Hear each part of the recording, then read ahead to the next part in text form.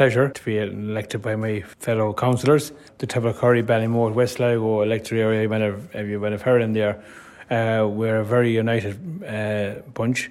We all have shared the same aspirations and views for our people, and I think it benefits the communities that the local elected members work together and fight for each other on all issues, from Cllr to Giva.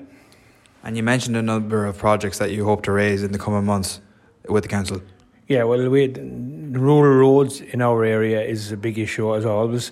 In 17, hopefully we can progress that.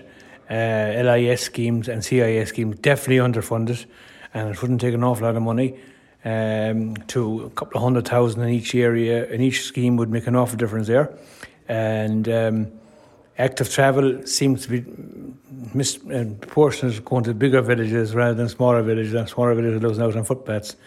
So we'll have a look at that. And of course, the council's development plan is coming up now in the next month or two, and all the villages in West Sligo and in South Sligo, East Sligo, all are incorporated in that.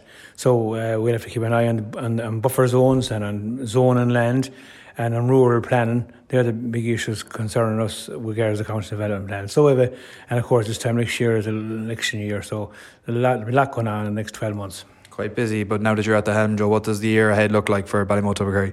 This is me. I'm going to be 25th year as a councillor, so where there are people, there are going to be always problems, and but that's what we're elected to do, and it'll be busy, but we're looking forward to it. I'm as enthusiastic today as I was 25 years ago. Thank God, and I have my health, and I know with elected members working together, we'll make progress in all areas.